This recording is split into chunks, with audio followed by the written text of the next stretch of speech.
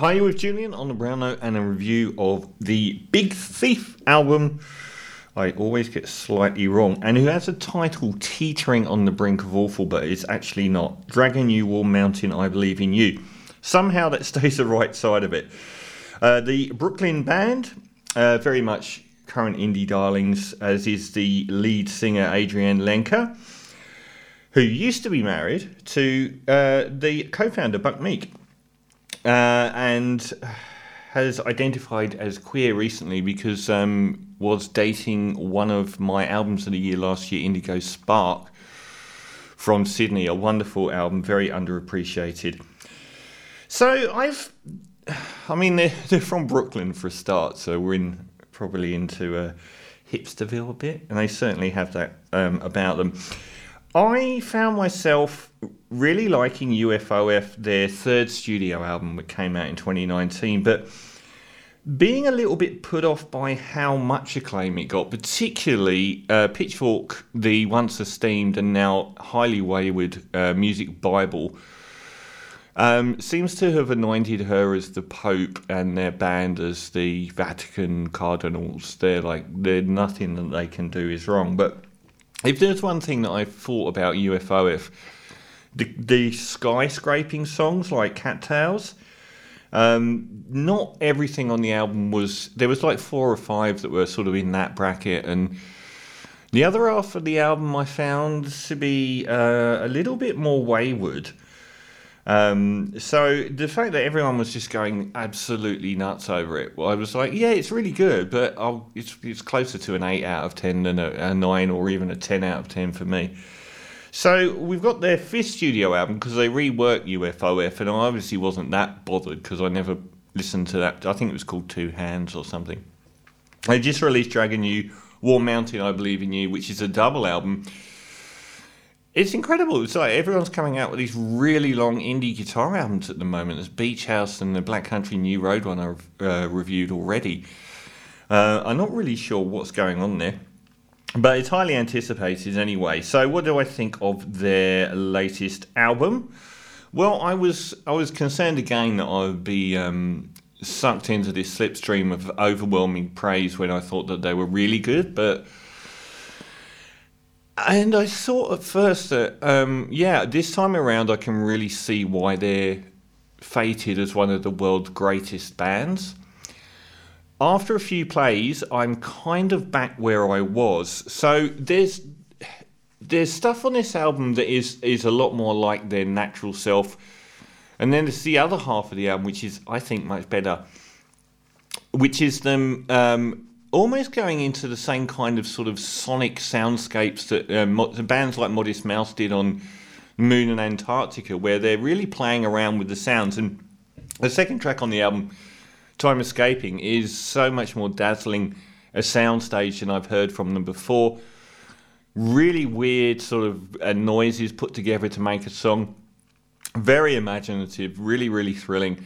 And it reminded me a little bit of like Rain Dogs or Swordfish Trombones era Tom Waits, where you just hear this music and it was a revelation in form because it was just like made out of such bizarre sounds. And then following Spud Infinity sort of fits more into what you would expect from them, which is this sort of indie take on virtually alt country, Cajun, Americana style music. I thought that the opening run was strong. What else did I? Yeah, I really found that I was gravitating towards the songs that they'd sort of made the most effort to make sound different to what I would expect from the band, where they'd use different instrumentation, different production styles, that side of it. I actually felt when they rested back on the traditional Big Thief sort of sound that they were actually the weaker tracks. It's over the first half of this double album, it's really well paced and it's emotionally diverse. And I really like the fact that it sort of varies from these sort of different modes. At times, like the most low-key Arcade Fire tracks from before the album Funeral they started with. Sparrow was one that stood out there. Really, really quite a beautiful and melancholic ballad. But it sort of picked up into probably the best run on the album was in the midsection, which is always a good sign. Little Things was the most rocking track at that point, an absolute barnstormer. It's a fantastic song, undoubtedly one of the tracks of the year, amazing. And Heavy Bend as well really delved back into this sort of very obtuse, and a few times I found myself thinking trip hop or post Radiohead trip hop, and it sort of had that sort of vibe about it. And Flower of Blood that follows it is another really, really strong one. And then really full-on virtual trip hop with Blurred View, another of the standout tracks on the album, was absolutely amazing. And No Reason as well. That was a fantastic track. But I found myself in the same boat as I did with the previous album, which is when I'd listened to it a couple of times, I really noticed that the back half wasn't as strong as the first half. And the more I focused on that, it kind of knocked the album down a bit for me. So up until probably track 13, No Reason, which is brilliant, it's got a great melody. One thing I noticed about the ones where they do the full soundstage and more interesting instrumentation, they tend to have the more compelling melodies. And they've got a bit more dynamic drive to the music as well. And No Reason, another one with superb choruses on it. But if I go from track 13, there's probably 6 tracks where I would only really keep one of them. So Wake Me Up to Drive was okay, that was fairly decent, but Promises is a Pendulum and 12,000 Lines I thought were pretty uneventful. I could have done without them. They were like fragments of songs. And that's really shown up by Simulation Swarm, which is another of the standout tracks on the album. Again, the 2 previous tracks are really just acoustic guitar ballads. And this one opens up the sonic palette. Love the sci-fi lyrics. It's got this tumbling vocal which marries next to this tumbling guitar line. It's great. It's superb. And it really stands out in that second half of the album because it's so good.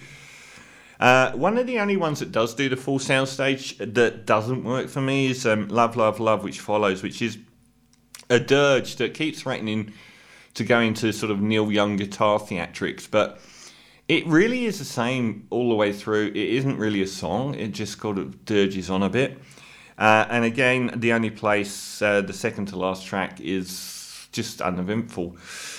So it ends on a real high note, Blue Lightning, which is absolutely fantastic. It's probably the closest song to their old album sonically. It's a bit of a country hoedown, but a really sort of gentle swaying hoedown that doesn't rely on the more sort of imaginative modernist touches to the other tracks that are the best ones on there.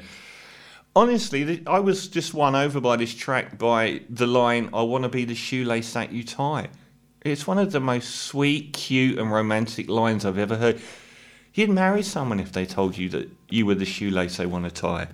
And it's a great track as well, so it's a great way to end. But once again, I think they have one great album inside a double album. If they'd have stopped after track 13 and they just used Simulation Swarm and Blue Lightning and ditched the other 6 tracks, you've still got a really long album that's great. It would be a classic album, but it's just not quite there.